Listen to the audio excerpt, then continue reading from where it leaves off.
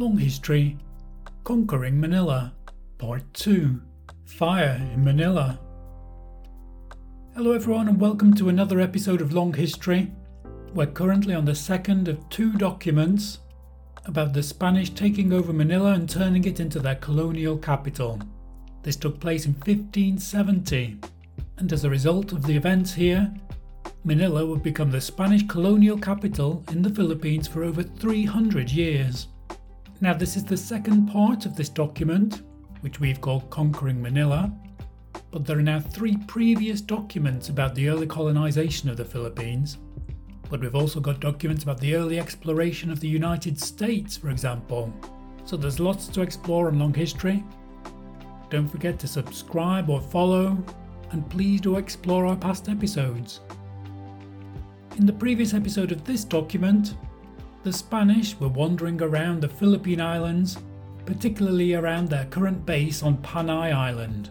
And right at the end of the previous episode, it was decided to send the Master of Camp and Captain Juan de Salcedo to Luzon Island specifically to explore the area of Manila and, if past events in this document are anything to go by, to pacify the area and to turn the locals into tributaries of the Spanish. And as this episode begins, the Spanish embark on their mission. Just a note as well, although the Master of Camp and Captain Juan de Salcedo go to Manila in this episode, the governor is mentioned a few times. Now at this stage this is still Miguel Lopez de Legazpi, who's appeared in all of the Philippines documents so far. He's the overall leader of the Spanish colony on the Philippines, and he stays on Panay Island while these two men go on their mission. So here we go with Conquering Manila, Part 2, Fire in Manila. The necessary preparations having been made for this expedition, the Master of Camp and the said captain embarked in two of our small ships, with 3 large pieces of artillery, and accompanied by 14 or 15 ships of the Pintados Indians, our friends, who in their own language are called Visays. They sailed out of the river of Panay in the year of 70 above mentioned, on the 3rd of May, the day of Santa Cruz. I did not take part in this expedition, but shall describe literally everything which occurred in it. I have drawn my information from the others who participated in it, and more especially from 2 of my associates, both of whom went on this expedition, and who are men of great reliability, an advantage as I have before mentioned. The Master of Camp arrived at the island of Mindoro, the village and port of which had the reputation of being very great and very strong, but which proved to be an exaggeration, for the village is small, containing only about 300 or 400 inhabitants. The Master of Camp having arrived, as I have said, at that port, the Indians were drawn up on a declivity before the village, and made signs that they intended to prevent the entrance of the Spaniards. The Master of Camp, with all his soldiers, leaped ashore in front of the village on a little plain, and, approaching the village in a zigzag course, thus attacked it. The gunners who were in the ship were ordered to discharge a cannon in the air when the attack was made, and this was done. The Indians, seeing that they intended to enter the village by force, made peace with the Master of Camp and paid him tribute, and they have remained friends and vassals of the royal Spanish administration up to the present day. This is the port where enter all the passengers who come from the islands of the Pintados and from España to this island of Luzon where the governor resides. From here, the Master of Camp set sail for the island of Luzon, or rather the port and village of Manila, which was said to be large and very strong.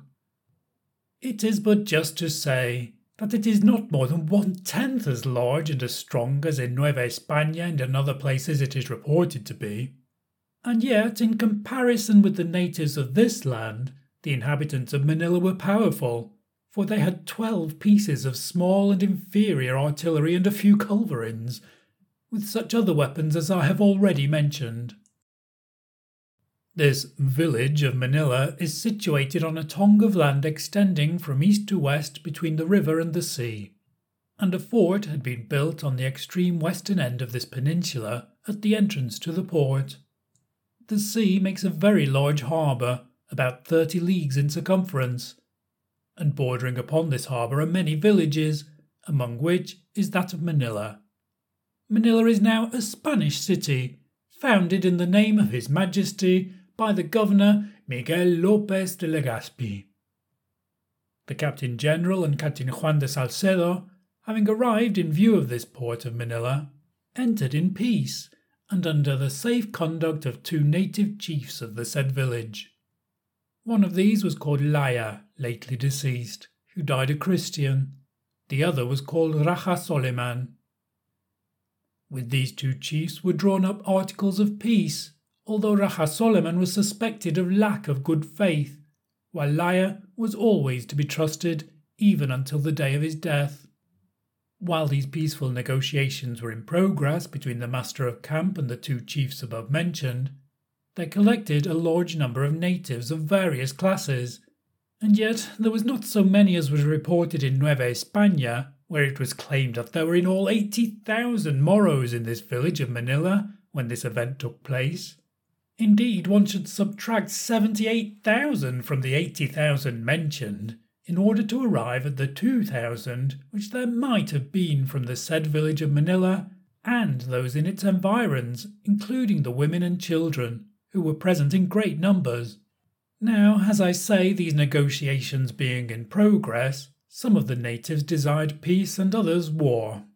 For indeed the Indians had some pride, and it seemed to them that the Spaniards were very few and could easily be slain, even if only with clubs.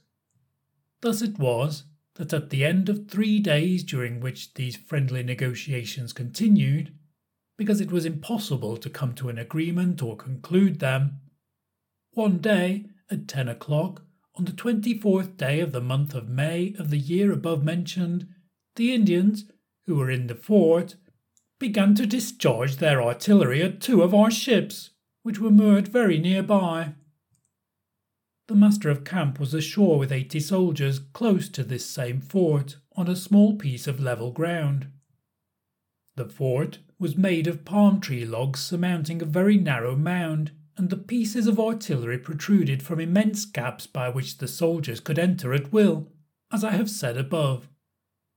Now, when the Moros began to violate the articles of peace and friendship which the master of camp had made with them, the latter was deeply concerned, for he had great fear, because the enemy were in force. Yet, when he saw that the battle had broken out, he put on his helmet and commenced to encourage his soldiers, telling them that they should acquit themselves as Spaniards, and as they had always done in critical times. Thereupon he ordered them to attack the fort through the openings made for the artillery, and it pleased God that not one of the gunners had the courage to fire his piece, and so great was the confusion that they trembled upon seeing the Spaniards enter with so great spirit, and turning their backs, abandoned themselves to flight, and slew one another in their mad rush for freedom. The master of camp, realizing that the village was large and rich, and that the victory was his by the grace of God, for the soldiers were few, feared lest our soldiers should, through greed, set to plundering the houses and become widely scattered, and that, if the enemy should see them thus scattered, they would return and attack them when unable to reunite. That he might avoid this danger, he ordered the village to be set on fire, and the soldiers to collect upon the promontory, which order was obeyed. In this manner as related, it befell the master of camp, and the victory was obtained over those of Manila. The artillery which they possessed, and which I have mentioned above, namely 10 or 12 medium-sized pieces and a few culverins, was taken. On the other bank there was a village whose chief was named Alcandora, with whom the master of camp did not wish to deal as yet, for he knew that the governor desired to establish a settlement on this island. Therefore, as he desired that this chief should stay where he was and do him no injury, he left him and returned to the island of Panay, making peace and friendship on the way with many villages on this same island of Luzon.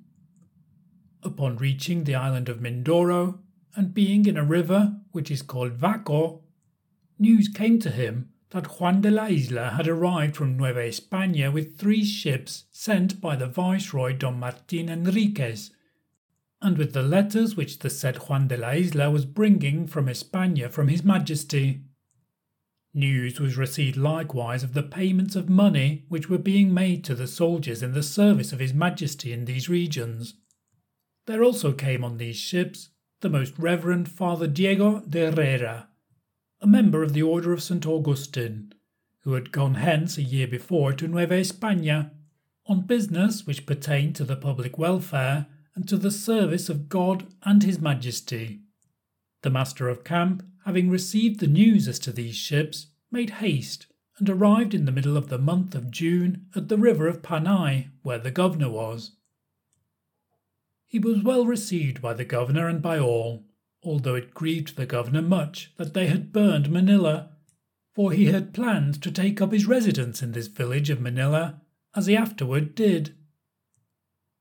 According to the story told by those who were present, it does not seem that the master of camp was at fault in the burning of this village, for he did it in order to make sure of the victory, and so that the enemy might not return to attack him. This is my opinion, for I regard him as a good Christian. Laying aside this question, I shall relate the doings of the governor.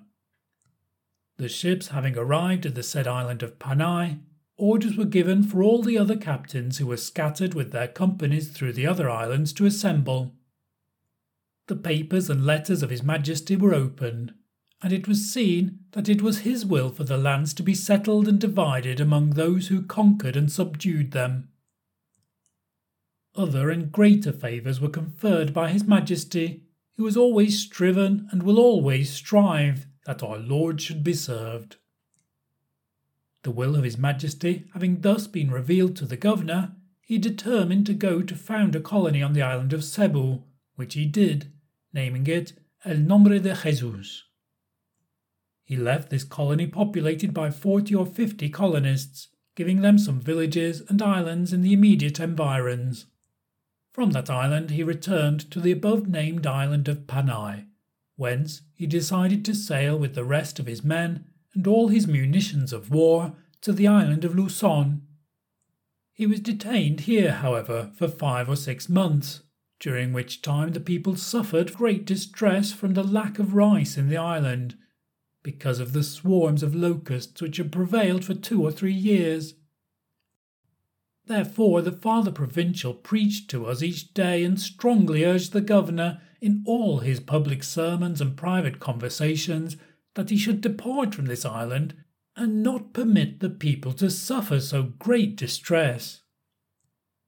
Therefore, influenced by the prayers and warnings of the said Father, and because he saw that there was reason therefore, he decided to sail out of the said river of Panay with all his fleet and army to settle the island of Luzon. As this episode ends, we see that it already goes further ahead in time than our previous document, how Manila became Spanish. Here we see how Miguel López de Legazpi, about 5 or 6 months after the end of the previous document, makes the decision to move to the island of Luzon, with this island of Panay seeming to be just not capable of supporting the Spanish. In the next episode we'll hear of this latest journey of the Spanish from Panay to Luzon and the village or town of Manila, and we'll see what the Spanish find some months after they burned the place to the ground. That's all for the latest episode of Long History. Thank you for listening. Please do like it if you can, and don't forget to subscribe to be informed of the release of the latest episodes of this series. This was Conquering Manila, Part 2, Fire in Manila. Goodbye.